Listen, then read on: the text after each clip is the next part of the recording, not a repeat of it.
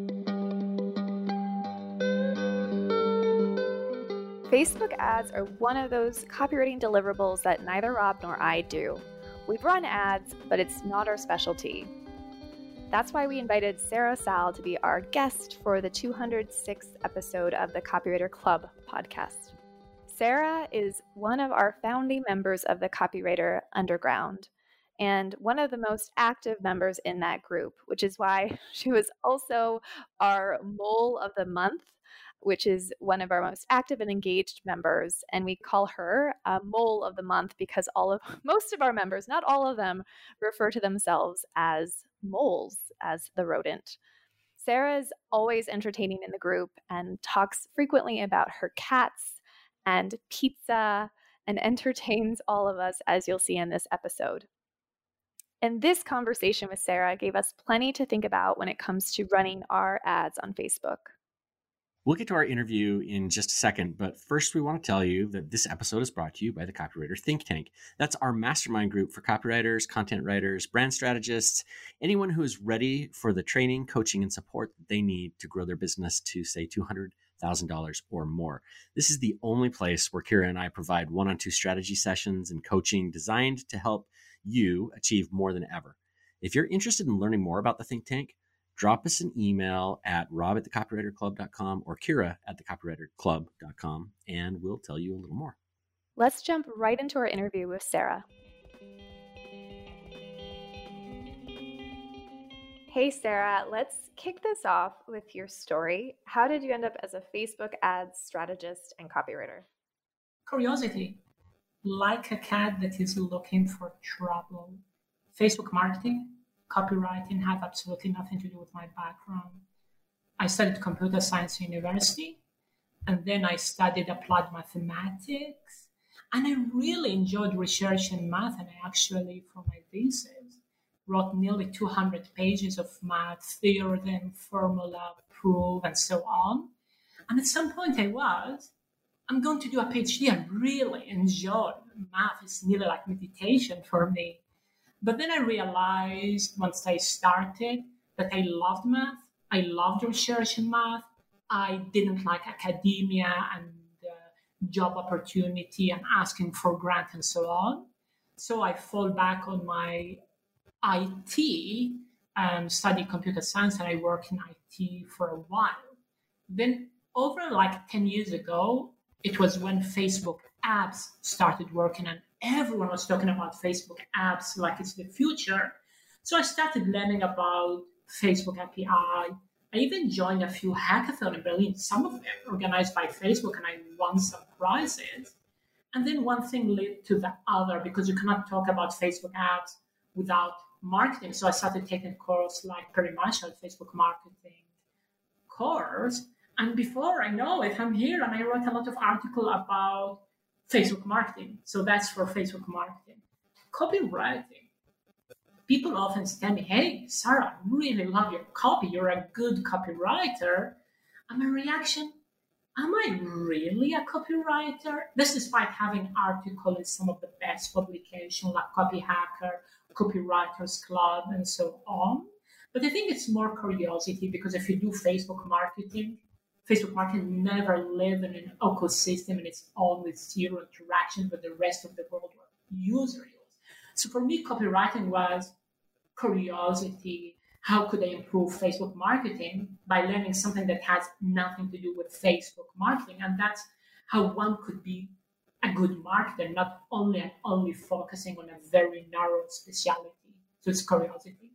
Yeah, I love the combination of those two things. It makes a ton of sense. Before we get into Facebook ads and what you do for your clients there, I'd really like to know a little bit more about how you see what you learned in math and science and how that applies to what you do as a copywriter and a Facebook ad strategist today. Are there connections? Of course. Because marketing is dipping your toe into the water.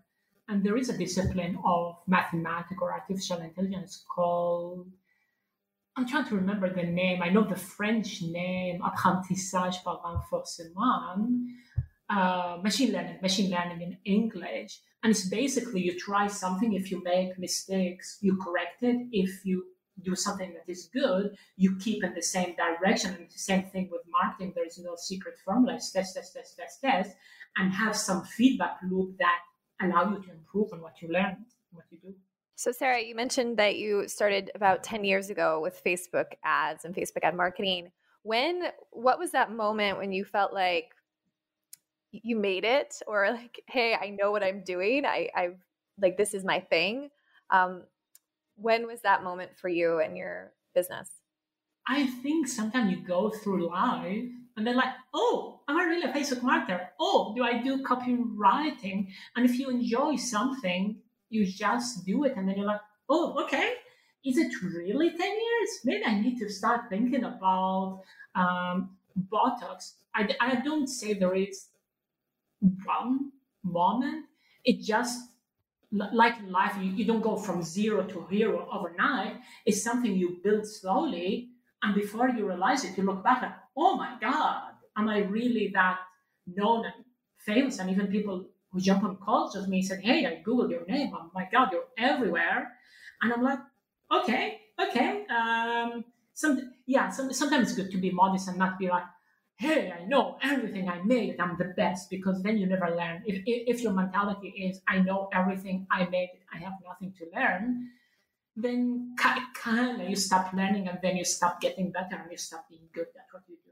Okay, so I want to take that seriously for a minute, because there are definitely things around Facebook ads that I can learn and get better at, and that probably includes everything.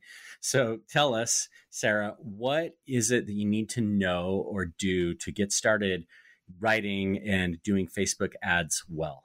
You need to forget about the algorithm. There is an unhealthy obsession, and people forget they're talking to a human being. It's nearly like a marketer every day that are rubbing a lamp and begging the genie, oh, genie, tell me what's new with Facebook algorithm today that is not what was yesterday. And they forget it's interruption marketing. You're talking to a human being. You're in Starbucks. You cannot just walk to somebody and say, hey, do you want to make more money? Hey, do you want to pay less taxes? Hey, do you want to get rid of back pain? Because people would look at you strange and say, who you are.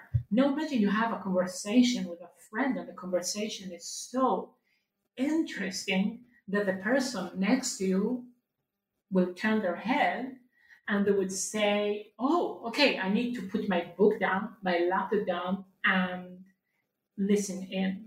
That's like the biggest mindset shift, I would say. Yeah, let's talk more about the copy side of writing Facebook ads, because it's something that I've never specialized in. And even now with the Copywriter Club, I feel like we throw our ads together last minute, and they could always be a lot better. So can you just talk through, for copywriters listening, if they're writing Facebook ad copy for their own business or for their clients, what are some of the elements that we should include and think about, and what should we avoid beyond what you just mentioned about the mindset shift, and making it conversational like you would in a coffee shop? But what are the actual tactical changes we can make? Yeah, number one, a good ad doesn't look like an ad. No one joined Facebook to read ads. So that's like very, very, very important. Number two, Facebook is interruption marketing, and you need to think of Google versus email versus Facebook. And that's a big mistake copywriter, for example, make. Google, somebody looked for a product, is just demand fulfillment. And just raising your hand, say, hey, I'm really good at satisfying that demand or giving you what you look for would work. Email, you might have a relationship with the person receiving the email for the last 6 months. Facebook is about building, generating the demand. And one error is people just state what's the product or service. I give you 2 examples, one from the Shark Tank, one from Strategizer. Strategizer is a business book. It's a university teacher in Lausanne wrote a book about business model that sold over 5 million copies. But despite being very famous and having book translated in over 30 languages. Their ad was, hey, we have a conference about business model. See you in 2 weeks in San Francisco. For that, they spent over $4,000 to get one sales. One conference ticket sale was $2,000. And it's just stating what's the product or service. I changed it and I told a story about oil company. I said, last year, oil company, over 100 oil company went bankrupt, except I think the name was Dong Energy or something like that from Denmark that went to the stock market with $16 billion valuation because they diversified from oil when oil prices was high. Want to know how similar company do it? Come to our conference. And that moved them from making 40 cents for each $1 they spent to over $18. And I wrote a case study for Ad Espresso about it. The other is about Shark Tank company. And she was saying, Sarah, I think I just need to find the correct audience. From experience, 90% of the time when people say, I need to find the correct audience, and audience matter a lot in marketing. But more often than not, they have a content problem, not an audience problem. And the ad was like, hey, do you have back pain? I could help you. And really using storytelling the way you imagine you're reading a page from somebody's diary worked really well. The other thing I see ads that are really rich in claim, and just making claim is not enough. You need to educate people. People need to read something. And at the end of reading it, they're like, hey, I learned something new I didn't know beforehand. I give you 3 strategies. So it's nothing to be good about Facebook marketing. It's common sense. 1, what is a misconception in someone's industry? Another one, what is that question that you might get way too many times to the point you're sick of answering it and you wish you could send somebody a link and you say, just read that. I don't want to answer that question for the 100th time. The other one, interview your customer, because I said an ad doesn't look like an ad because 30% of Facebook users are using ad blocker. It's, hey, if you interview people who already gave you money or people who already have the problem, then their language would be more similar to the language of somebody who have the same problem than the language of a marketer. And if I could give a very, very, very concrete example, because I helped with Tracy writing the ads for the Copywriter Accelerator, I had an interview with Gina. The problem with you interview someone, if you say, how was your experience? They're going to say, oh, my experience was amazing. That course is fantastic. But it's a claim. Why people would believe the claim if they don't know the person? So what I ask, okay, what is one thing you are doing wrong in your business? What did you change in it as a result of taking the accelerator course? And what was the outcome? And then you keep interrogating like a very, very, very, very, very curious mind, like saying, hey, no, I want to interrogate you because I want to know all the secret without giving Real Banker the $2,000. That's not, it's also to write better ads. And she would say things like, oh, one thing I learned is how to make really good proposal. Oh, do tell me more. Oh, you first learn what's the client goal, why they want a product or service, why do they want the copy, and then you help them achieve that goal. And she said, oh, that's why I was able to get an $8,000 contract even after the COVID crisis. And actually, this was really powerful because Tracy, that she wrote the ad with me, she ended up borrowing $2,000 from her father so she could join the course. And before doing those interviews, before listening to those interviews, she didn't plan on joining the accelerator.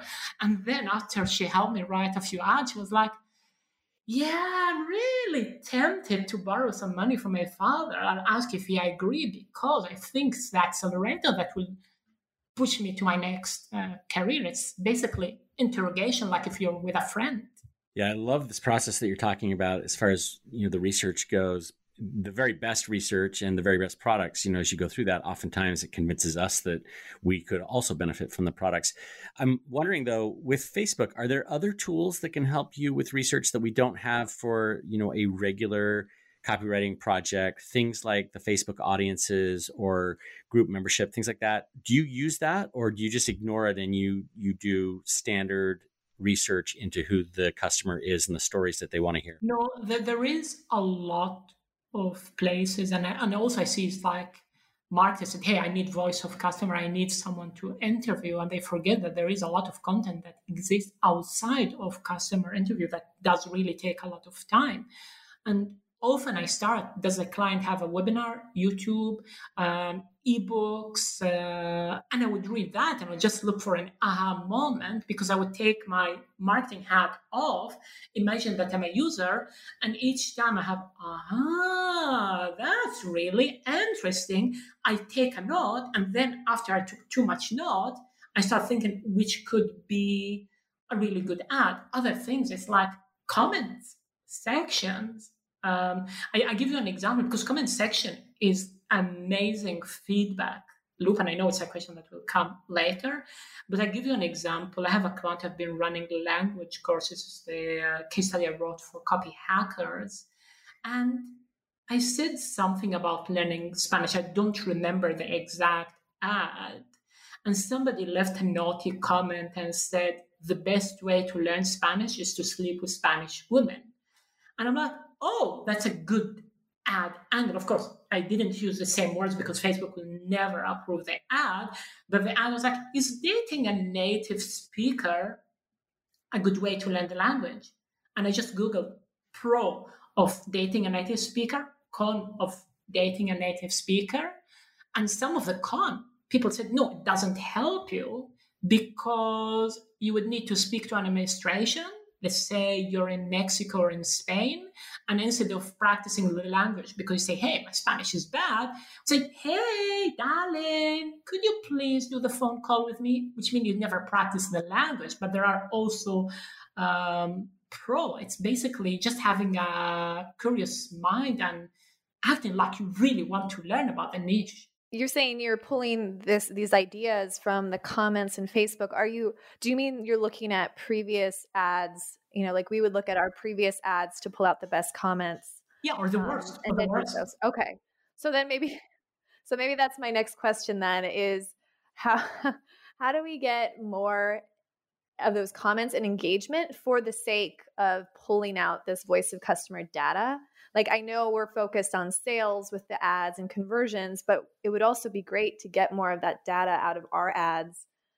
How can we do that? Because I feel like most of our comments aren't actually helpful. They're just like usually insulting us. So those aren't useful as far as voice of customer data, or maybe it is.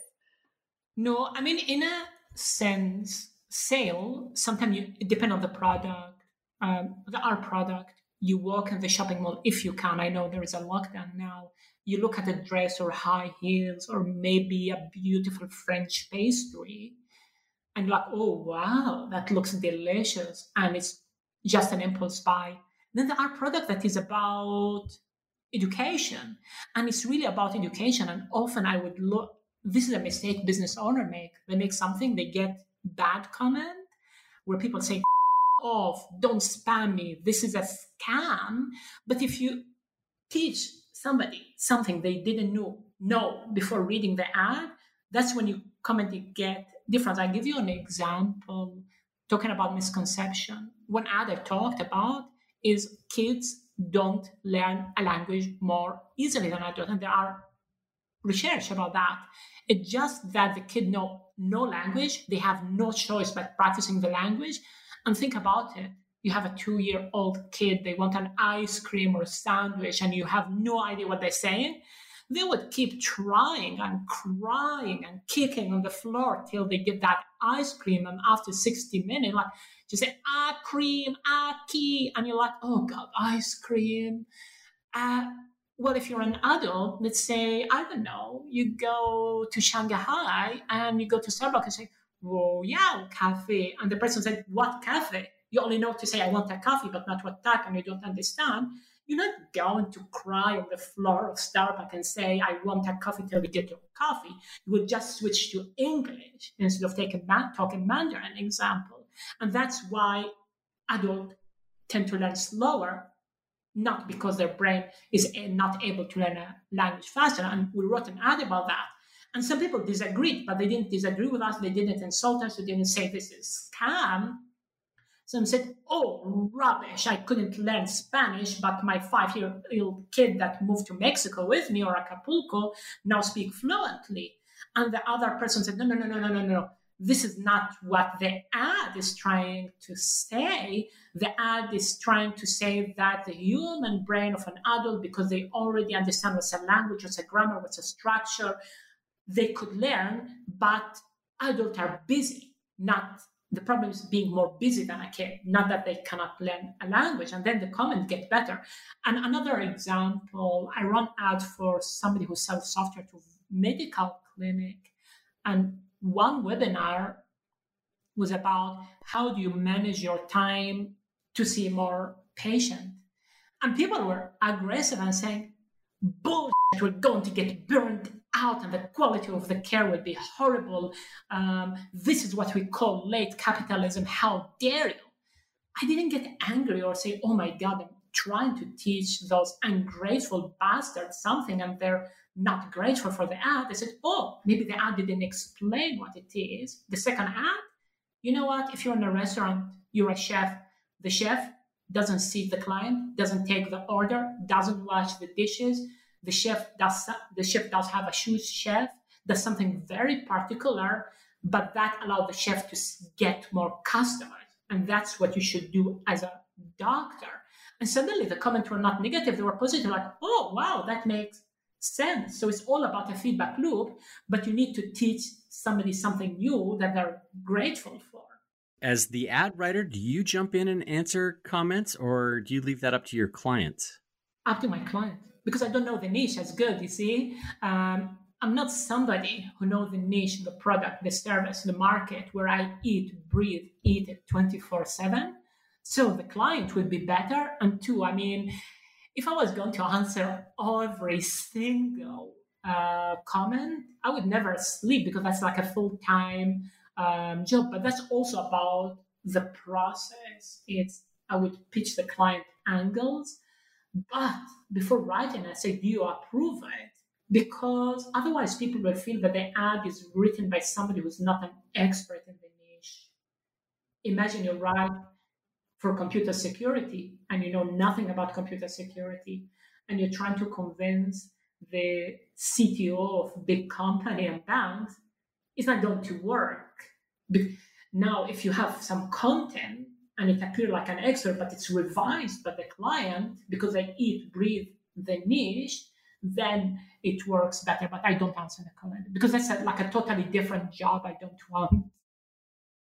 Yeah, that's what I thought. But you were talking about it, with so much familiarity. And I was like, wait a second, are you actually answering the comments? So really, I guess the next part of the question then is, what can we do? And I know you wrote a blog post for this that's on our website, but what can we do to encourage more comments so that, we can respond and create those conversations on the ads that we're running? Teach people something that they don't know. Answer people misconception. Outside of Facebook, what is the question? What is the top 10 question people are asking you? Tell a story, and people will have an opinion about what you're saying. It's similar to the kids example. People are going to disagree with us that that's the best thing. I might write an ad and say a vegan diet is healthy. I'm not going to make a claim and just say vegan diet is healthy. No, people will say, rubbish, you vegan are preachy. Now, if I say those are the hormone and antibiotic that get into your system, and that's why kids are reaching puberty 8 years earlier, and then I give a whole story about how people maybe 100 years ago, they have a different lifestyle. They didn't stay in an office all day. Then that will start a conversation. But you don't need to make a claim. You need to be able to back the claim. Let's jump in here and talk about this tactic of encouraging comments on a Facebook ad. So, Kara, you mentioned the blog post that Sarah wrote for the Copywriter Club site, in which she talked about how one of her ads got hundreds of comments and the engagement that drove, and how it basically increased the influence and the reach of that ad.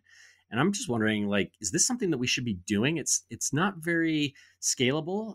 If you've got 100 ads running, there's no way that you could be posting comments on all of them. But maybe we should start, given that we get some comments on our ads, maybe we should start jumping into Facebook and commenting on our own ads. What do you think?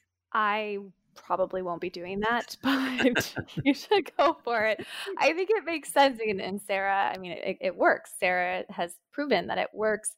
It's something that we should consider because it does encourage engagement and can also help.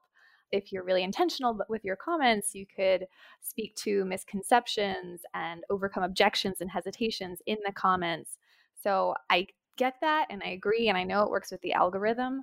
But for me personally, when we run ads, I do see some of the comments. And for some reason, our Facebook ad manager said that we attract a lot of bizarre commenters and comments. I'm not sure why. I don't know if it's just like something about the two of us that irks people or annoys people. Maybe it's some of our images that we've used that are a little bit different, but we get a lot of just bizarre comments. So I've learned to actually not pay attention to those. I don't think that is where I should focus my time because it just doesn't help me have a productive day. But maybe we should have somebody looking at that.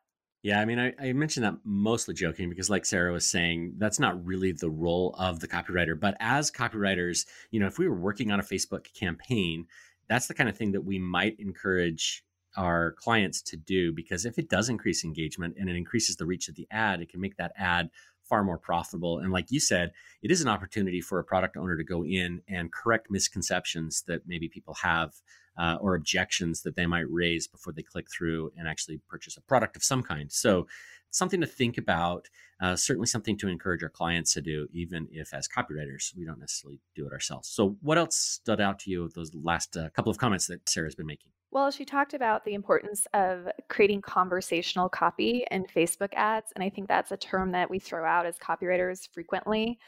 Conversational, let's make it sound real and authentic. And so I was just thinking as she was talking through it, it's natural for some copywriters to write that way. And so they're probably listening and they're already doing it. But for anyone who struggles to write conversational copy, it could help just to kind of do what Sarah was talking about and even record conversations with friends, with family members, and just, I mean, I've joked around with family members and friends about just recording my entire life and transcribing all of it just to pull in voice of customer data. And I was trying to think of how much that would actually cost to do that. But it could be really helpful to record your own conversations, to capture phrases that you could use in your client work or in your own marketing if that's something that you struggle with, because she's right on. Like, that is what actually grabs attention in Facebook ad copy, not the marketing speak.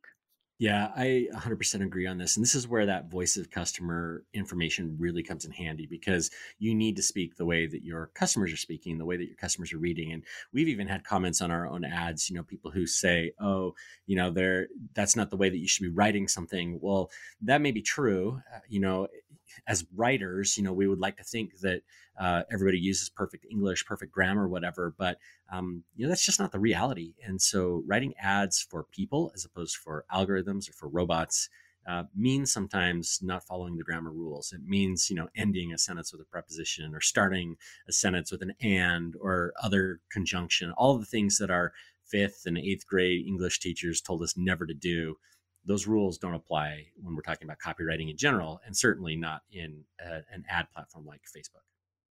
And while that's a relief for people like me who like to break those rules, I think it's also important to know what those rules are, especially if you're not familiar with them. I know I'm constantly trying to learn all of the rules so that I can break them and I actually know what I'm doing, and being really intentional about breaking those rules too.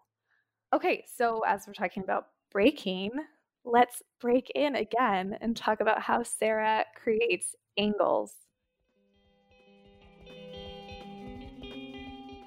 Could you talk about how you've seen Facebook ad copy and the images change over the last maybe 2 to 3 years beyond what you've already shared about, education and really teaching and kind of giving people a reason to pay attention and hooking them in?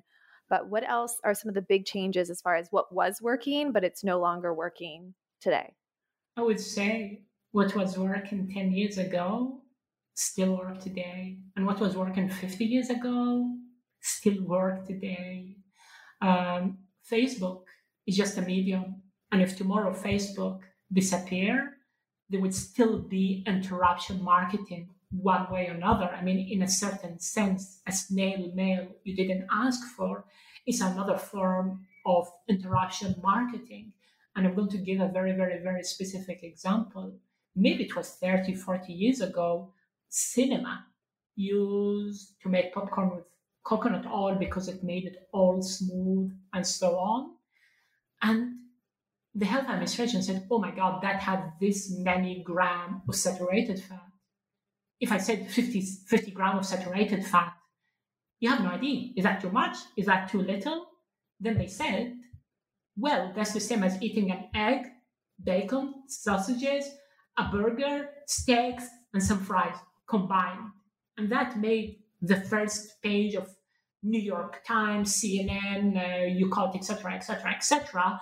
And that's the power of analogy. You take something people understand that we could visualize, and you use it in the language, including in the ad copy. And that's something that worked 30 years ago. And I'm sure there are people who use analogy to explain concepts people don't understand 500 years ago.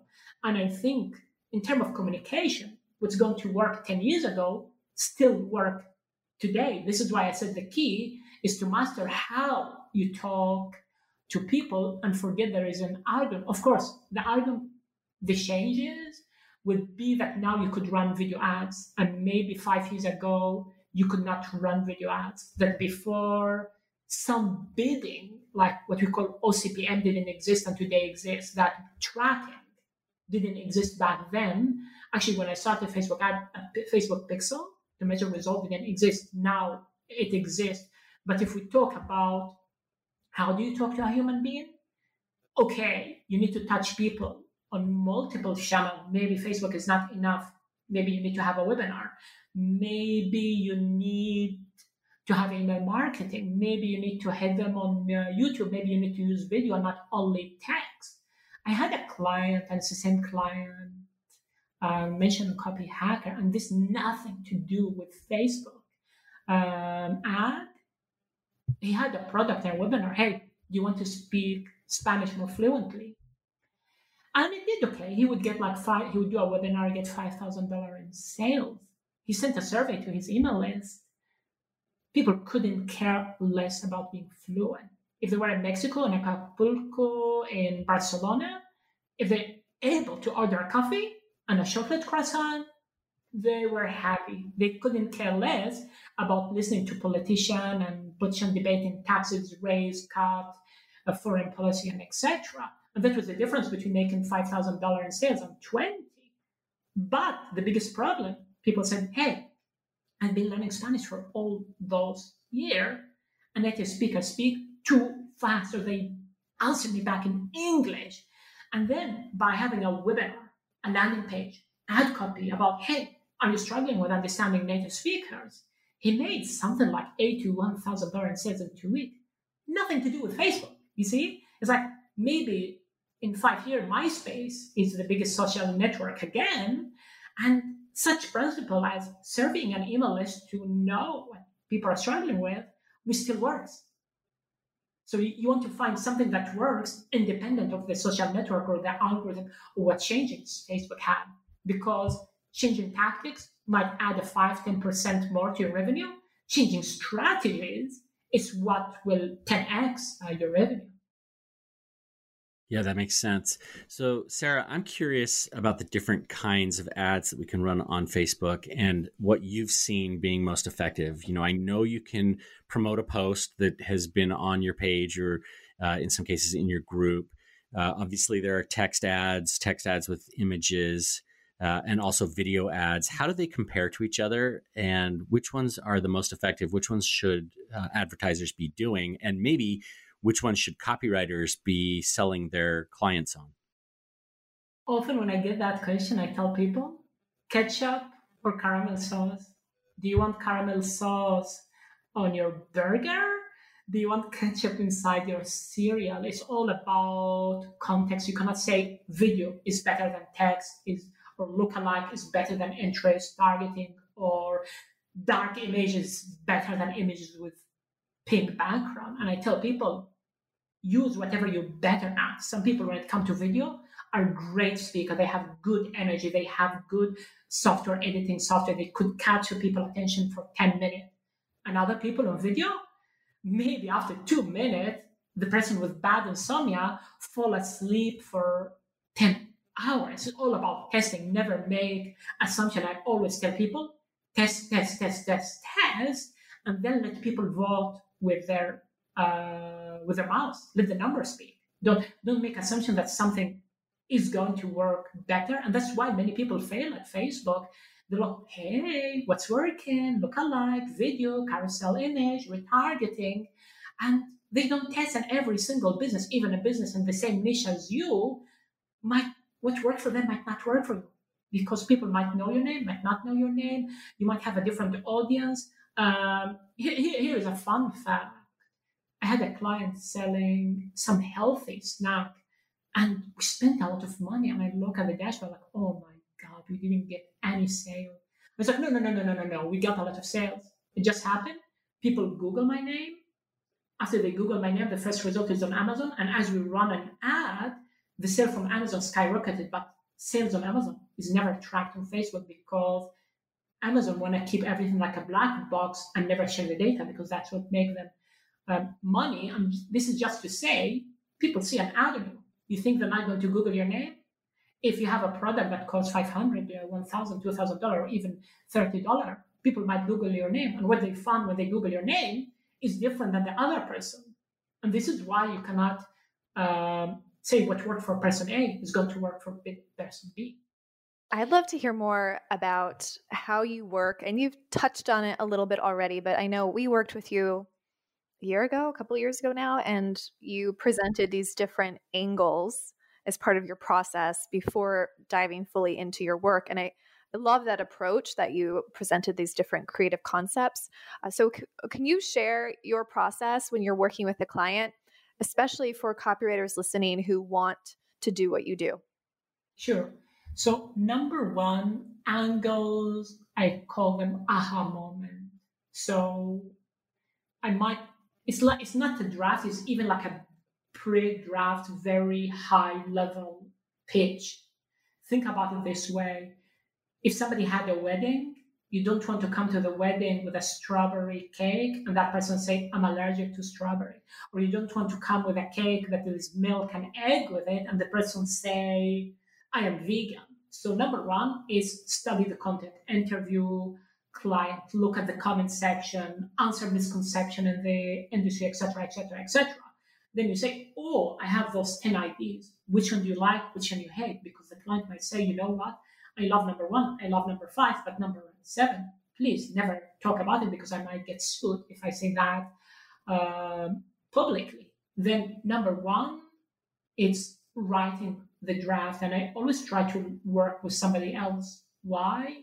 Because if I wrote the angle and I say, please write that, one, I want to make sure I communicated that clearly. And then when I read it back, I could say, oh, that's what I meant. Or, oh, no, I didn't mean that. Please modify it, because it's like I'm the first test or the other person the first test. And the other thing, we're very biased in our copy. It's so easy to criticize other people, but it's very hard to criticize your own work. And then we get the client to review it and say, hey, you could get 1 or 2 rounds of edit. And this is really important because you want the final ad to look like somebody who eat, breathe, and sleep the niche. And if the client who work and is the expert doesn't review it, you might slip. I give you an example. Once I wrote an ad and said it's really hard for veterinary to get a job, and that was true a few years ago. But right now it's the other way around. People who have a veterinary clinic struggle to hire anyone, and if it wasn't reviewed by the client, people would be like, "Hey, you know absolutely nothing about the niche." So you want the ad to look and sound like someone who's an expert in the niche. So, Sarah, I'm curious, what changes have you made in your business or what investments have you made in yourself that have made the biggest difference in what you do and how you do it over the past 10 years? Copywriting. I mean, like I said, I'm not sure if I call myself copywriting or not, but I took a crazy amount of copywriting course and even went to conference. I went to Italy to Laura Bulgari retreat. I took a $2,000 course from Perry Marshall. Of course, I'm part of the underground community. I took copy hacker, copy school courses. And it's all about, if I took a course about ad management, about Facebook ad, about how to grow a freelance business, I'm sure every single Facebook ad strategist is in the same group, applying the same tactic. But it's only when I'm curious, like, oh, I'm not a copywriter. I really wonder what copywriters are doing. It's where I would learn something that other don't know, and that would make much more impact. Can you talk about the packages you currently offer for your clients? Are you working with them long term, and how do you structure those packages? And if you don't mind sharing, how much do you charge for your packages? I never work long term, and here's why. I mean, I have clients I've been working for 3, 4, 5 years. I never jailed them in a contract where I say the minimum you hire me is 3 months, 6 months, etc. And just say, let's work it 1 month, see what's your ROI. If your ROI is positive, you could keep me. If your ROI is negative, why you don't want to be shamed and like, oh my God, I'm doing work for which you're not happy. I'm doing work for which you're not getting ROI. And now because you need to give me all that money, you're not happy. I'd rather have, let's say, client retention because I get them a positive ROI. And you know what? There are businesses where they might get a positive ROI for 5 months and then they stop having a positive ROI. Then it's better for both of us to split away. The other thing, from time to time, I sell ad copy, but this is like a very tiny percentage of my business, maybe less than 5%. What I do the most is manage ads. And that's, I take a percentage of the ad spend because it gives me something flexible. I don't like to say, oh, this is a $1,000, $2,000, $3,000 package. And with that, you get to send me only 50 email and you get to only request 5 changes. No, you want something flexible. I mean, someone using Facebook might spend $5 per day and get positive ROI. And if they spend 50, they stop getting a positive ROI. Someone might be spending $1,000 per day and still getting a positive ROI. And I want to reward myself based on the ROI. I get people not on a fixed price. And you know what? If 1 month I have way work because I manage a bigger ad spend, then I make more money. And then you have businesses that are seasonal. I mean, in December, people couldn't care less about losing weight. They're, oh my God, I'm eating all that cream, all that chocolate. And then in January, I'm going to train. And if there is a seasonal business that is not making money, and it allows some flexibility for them. So that's what worked for me. I'm not saying that's how you should do it or not. Often I tell people, don't look at whatever other people charge. Look if you could justify it. If you could justify the ROI, if you could say this is worth it. If people say this is too expensive or this is too little, but I like to tie it to make sure people are getting an ROI for my work. Sarah, will you tell us about some of the mistakes that you've made along the way as you've become a sought-after consultant and copywriter? Where did you fail? I'm trying to think about it. Probably a lot. I think one of the biggest mistakes, and that's really on, I just copied what people said. People used to do engagement for the sake of engagement. People used to teach you click like if you love potato. And I used to make those type of ad just for the sake of engagement. But that's wrong. And even today, if I look back, I have clients who post random things on their fan page that have nothing to do with their business. And they're like, oh, but it's good for the engagement. I'm like, so what? I'm like, imagine I'm in New York. I'm giving a speech. And I say, you know what, you New Yorker, your pizza is 100 times better than Chicago deep dish pizza. I couldn't understand how they call that monstrosity a pizza in Chicago. I'm sure a lot of people will stand up and applaud me and say, good, Sarah. But if I said that, who would hire me? Just because I told people that their pizza is better than another city pizza, no one will come afterward and say, thank you, Sarah. This talk about the pizza is why you should hire me as a consultant. No, what makes people want to hire me as a consultant is they read an article about how a company failed at their ads and how now they're making more money and the before and after before I worked with them. So that's one of the mistakes that I used to copy other people. People used to say that ad copy should be short. And I only got good results when I'm like, you know what? Hey, I'm a mathematician. If you say that short copy work, give me a mathematical proof. In mathematics, you could never say 2 plus 2 equal 4. Then I conclude that 2 plus 5 is also equal 4. No, you need to come with a formula. You need to come with a mathematical proof. If you don't, we assume 2 plus 2 equal 4 only for those two numbers. And it's when I became more curious and I tried what people said, oh, this doesn't work, that I got better success. What else are you doing to find great clients beyond that? You've worked with big names, celebrity clients like ClickFunnels. You mentioned a couple of them earlier, Strategizer, Hootsuite. What else could we be doing and could copywriters be doing to land more desirable clients, right? Like more of those big name clients that some copywriters want to work with? It started with both Facebook and Google Group. And I didn't do it because I wanted to get clients. I would join a course and I just really enjoyed saying what worked or even saying what I failed or asking for help. But if you think about content, think about it like losing weight. You hear that going for a walk is great. But if you don't love walking, you're not passionate about walking, you might leave the house, walk for 10 minutes and say, okay, I walk. Tomorrow I walk longer. And then after 3 days, you lose motivation and you say, you know what? Going for a walk doesn't work. Now, if you really love walking, I'm like, oh my God, that lake is so beautiful. Let me circle that lake and see what other lake I could find. Then suddenly you're like, oh, wow, I couldn't believe it's been already 2 hours I've been walking. This is really amazing. I love the adrenaline rush. I should do that every day. And that's how you lose weight. So when I would answer people comment on Facebook group, it was something I was opinionated about, I was passionate about. As in people saying, hey, the algorithm stopped working. I'm like, for God's sake, this is interruption marketing. If you keep giving people the same message over and over and over again, people get tired of it. And this have nothing to do with the algorithm.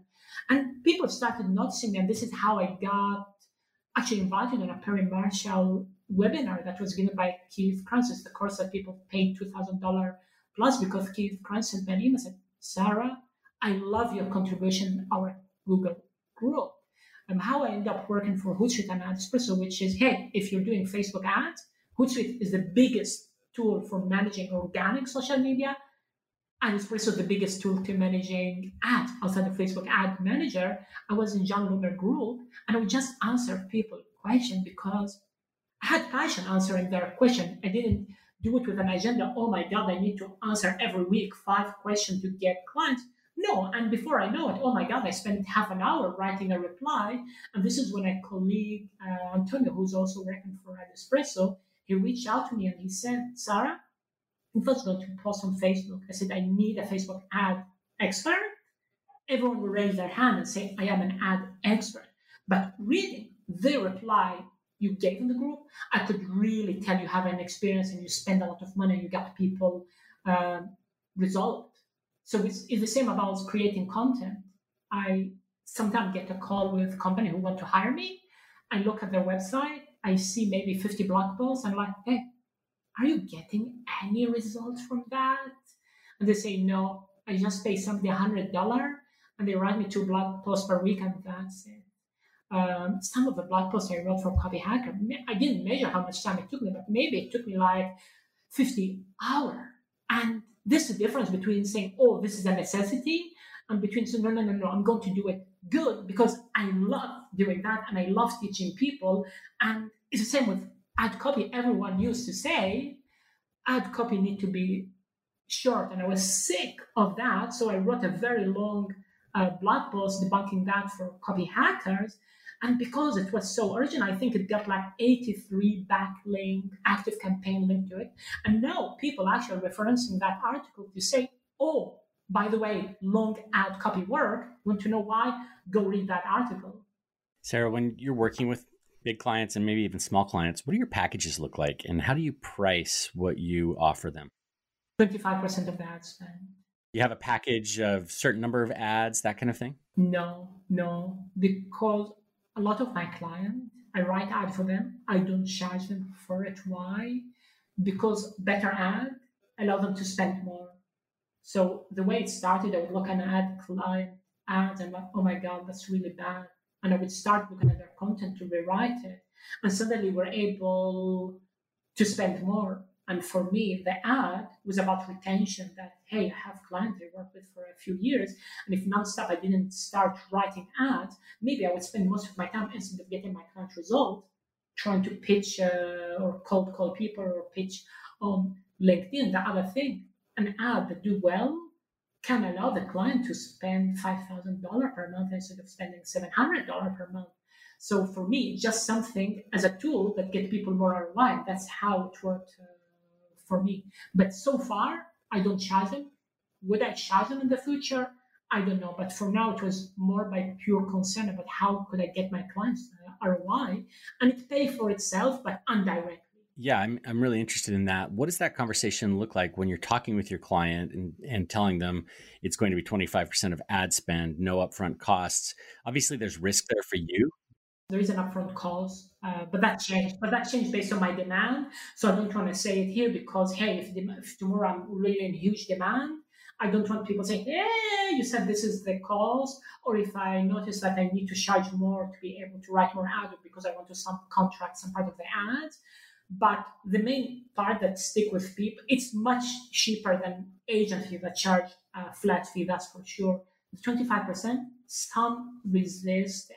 And then I tell them, hey, if you don't think that me helping you will improve your result, cut your cost per conversion, or increase your number of conversion by at least 25%, we shouldn't be talking to each other.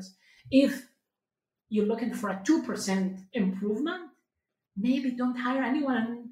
2% is not worth it. So this is why I said earlier, can you justify your price? And I have the experience I have. It's like in case of Strategizer, I improved the result by 36x. So the 25% is tiny. And actually they got sales nearly for $750,000 because of the ads I wrote and my management and so on. The other thing, I have clients and I have an honest conversation. Like, I know I charge more than the other agency, but you know what? The other agencies would make your ad, they would write 2 lines and that's it. And then they jump on the other client because they have 20 clients. Me, I would spend 2 hours reading your ebook and then spending an extra hour watching your webinar and come with ads that work better, convert better, that make you look like an expert. And this is why the 25% is justified because when people microwave ads, no, me, it's a slow cooker, and that slow cooker there are companies. I worked in a case study on Shark Tank, on Ad Espresso, a Shark Tank company used to lose money because Facebook became more expensive, more competitive, and by helping them improve their ad, suddenly they were profitable again, and that's the value of the slow cooker as opposed I'm taking a lot of clients and I'm going to charge less percentage because I'm a volume business and I'm McDonald's. It's how do you position yourself and how do you explain it? Okay, let's pause right here and talk about how to find clients by helping in Facebook groups. What stood out to you, Rob? So this is something that we see a lot of copywriters talk about doing, but maybe we don't do very well. And this is something I think that you've pointed out that Sarah does really well in our groups in particular, and I think in other groups in Facebook, where she jumps in, she offers ideas, she offers, even strategies. She doesn't immediately drive people to direct messages or whatever, but she's just always sharing her knowledge and things that she thinks might work. And that, I think, creates some authority and notoriety around her so that people start to recognize her as an expert in her space. Yeah, and you don't have to do that in Facebook groups, especially if you're not on the Facebook platform and you're not in those communities. That's where I know we see Sarah frequently, but you could do it in any forum in Slack groups too. And I think the whole point of it is just showing up and giving a little bit more time and attention to people's questions than everyone else is giving. So Sarah does that so well, and it's good to hear that it actually works for her and helps her land projects too. Also, Sarah mentioned how she creates different angles when she's working with a new client, or maybe when she's working with all of her clients. But I know because we've worked with Sarah before on Facebook ad copy, I loved working with her and seeing her process and even analyzing her process as marketers as we do. And it was really cool to see that she presents multiple angles for her Facebook ad copy during the first phase of the project. And so as a client, as I was in the client's chair, it's almost this relief to know that Sarah had thought about all these different approaches and that she wanted my feedback to see which ones I thought could work best. And it felt like it was more of a collaboration, and there was less pressure to kind of just like nail a couple ads and move forward and test them. So I think her approach could be something that, yes, it works for Facebook ad copy to nail the angle before you move forward and write all the ad copy, but it could also work well for sales pages. You could do that with new clients and introduce 3 different angles for the lead or for the headline, or you could do that with email copy. And you might not need to do that with clients that you've worked with repeatedly, but for new clients, it could benefit both parties to approach it that way. Yeah, I think this goes back to what Sarah was saying about writing for humans, in that we never know how humans are going to react. And, if you have one idea, you may think it's great, but the audience may not resonate with that idea. But if you're throwing out 6, 7, 8, 10, however many ideas, even 2 or 3, you give yourself a better chance at success. And that's one thing that Sarah does really well in coming up with just a variety of ideas to try and to test. Another thing that stood out to me was the way that Sarah prices herself, by not taking a fee, or at least until recently, not taking a fee, but by taking a percentage of, what the ad spend is. She's basically saying to a client that she's going to get them results that are at least equal to that percentage that she gets. And if she doesn't, obviously she's going to lose that client very quickly. And so it's a really interesting way and almost a subtle way to guarantee a response, or to guarantee a certain level of engagement in the work that she does. A lot of times we see copywriters who, are asking, should I guarantee my work, or, should I offer my clients, some level of, conversions or improvement or whatever. And while that can be a really difficult thing to say and to guarantee, like flat out on the line, by the way that Sarah prices herself, she's really saying, I'm going to increase your conversions, the click-throughs, your sales by 25%, or you're not going to be working with me in the very near future. So it's kind of an interesting idea that maybe more copywriters might want to consider. Okay, let's jump back in for a few final minutes of our conversation with Sarah.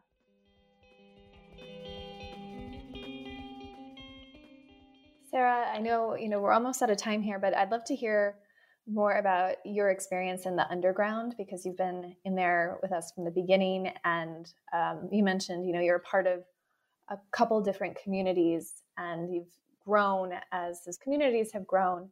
Can you just share from your experience what it's like in the underground for anyone listening who may or may not be interested in joining that community? Imagine it's a very friendly coffee shop where everyone else is a copywriter. And just by virtue of having coffee and having conversation, you're going to learn a lot. And one important point, copywriters are good at writing other people's copy. They are great at criticizing other people's copy and saying why it's bad and what they need to improve. But they're horrible at writing their own copy because it's nearly like a cat that is petting themselves on the head.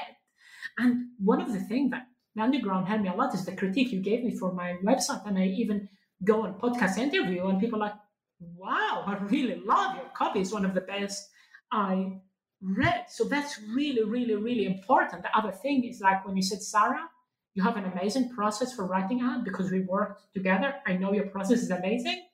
You need to explain your process. And it never occurred to me to explain that process. And then I came with all that. This is why number one is important. This is why the review is important. This is why the angle is important. You know what? I am no microwave. I'm a slow cooker. I do a masterpiece, and this is why the ad worked better. So the whole thing from getting feedback to because people like big podcast before they interview me, they check my website, and before the interview gets recorded, they're like, you're really a good copywriter. Your copy is great. And I think, okay, that's thank you to the underground. And the other is like, yeah, getting somebody who could criticize your work. And I know from the underground, people like, oh my God, I have that problem. Client paying late, client wanting to negotiate my price, client ignoring me. And you have like a private community where you could ask questions where you might not want to put that in your public Facebook profile for everyone to see. And that's like worthless. Well, no, not worthless. Is it worthless? Worth a lot. Yeah, worth a lot. Yeah, there are definitely a lot of scripts and things that people share in that group that are really helpful as far as client conversations go. So I'm glad that you value that as well. You are known in the underground as somebody who likes cats just a little bit. You've posted pictures once or twice of your favorite cat. Tell us a little bit about your love of cats and how that plays out in your life and maybe even in your copy life. Actually, funny. One article I helped write for Ad Espresso was the most shared article Ad Espresso ever had. And it was like, what cat teaches about marketing. And I would do parallels like saying, hey, there is a cat jumping on my lap, not letting me work. Hey, kitty, hey, kitty, hey, kitty, there is some food. And then once the cat leaves the room, I close the door and I work. This worked only once. And then the cat like, no. You want me to leave you alone? You take the food, you open the tin. I want to see the meat on the floor. I don't trust me. You shitted me once, not twice. And then I wrote about parallels, and people loved it because it's unique. The other thing, cats, the naughtier, the better. I mean, it's better than Mr. Bean comedy when the cat annoys somebody else than when they annoy you. And sometimes you go to a cat cafe, you had a busy, hectic day. I used to live in Hong Kong and work there. And I might have a really, really, really hectic day. Just seeing a naughty cat jump on the table and tell the other person, no, that's my food, that's not yours, really make you laugh and you forget about everything else and you have energy again. My son is obsessed with cats, so we may be getting a cat soon to add to our family. All right, I've got to jump in right here to talk about the cat. I knew you were going to do this. I knew you were going to talk about cats. I know in the conversation we were talking about how my son really wants a cat. And so, update, we are getting a cat. We're picking up our kitty this weekend. It's a snow lynx Bengal. Apparently, they act more like dogs, and they're quite entertaining. I don't really know what we're getting ourselves into, but we are adding the cat to our family. I know, Rob, you are not a big fan of cats, nope. But Sarah is, and Sarah gets it. And so I'm really excited about having a cat because the last time I had one was when I was a kid. And so it's a pretty big moment, Rob. Yeah, well, for me. I have to admit, if I was going to get a cat, I'd probably want to get a cat that acts like a dog because I'm definitely a dog person. And, I have a dog. I've had a dog almost since the first week that my wife and I were married. We've had a dog. And so, yeah, good luck with the cat. I wish you and the kids lots of luck. And hopefully it's a happy home pet situation. But I think I'm going to stick with dogs. I'll talk about the cat on future episodes. This will be my ongoing update. Just every time cats come up, we'll get the update. Yes. Okay. So thanks to Sarah for sharing so many details about Facebook ads and her business and her processes. We both learned a good amount about an area that we definitely could learn a little bit more and improve our skill set in. To connect with Sarah or learn more about her approach to Facebook ads, go to sarah-sal.com, where you'll see an intriguing headline. I love her headline, almost guaranteed to keep you reading the rest of her homepage. So go check it out. And we're at the end of another show. If you like what you've heard, please consider leaving a review on Apple Podcasts. Our intro music was composed by copywriter and songwriter Addison Rice. The outro was composed by copywriter-songwriter David Muntner. And you can learn more about programs like the Copywriter Underground, which Sarah is a member of, and the Copywriter Think Tank, which we talked about at the very beginning of the episode, by visiting thecopywriterclub.com. Thanks for listening. We'll see you next week. Copywriters coming together to help the world write better. Copy and make more money.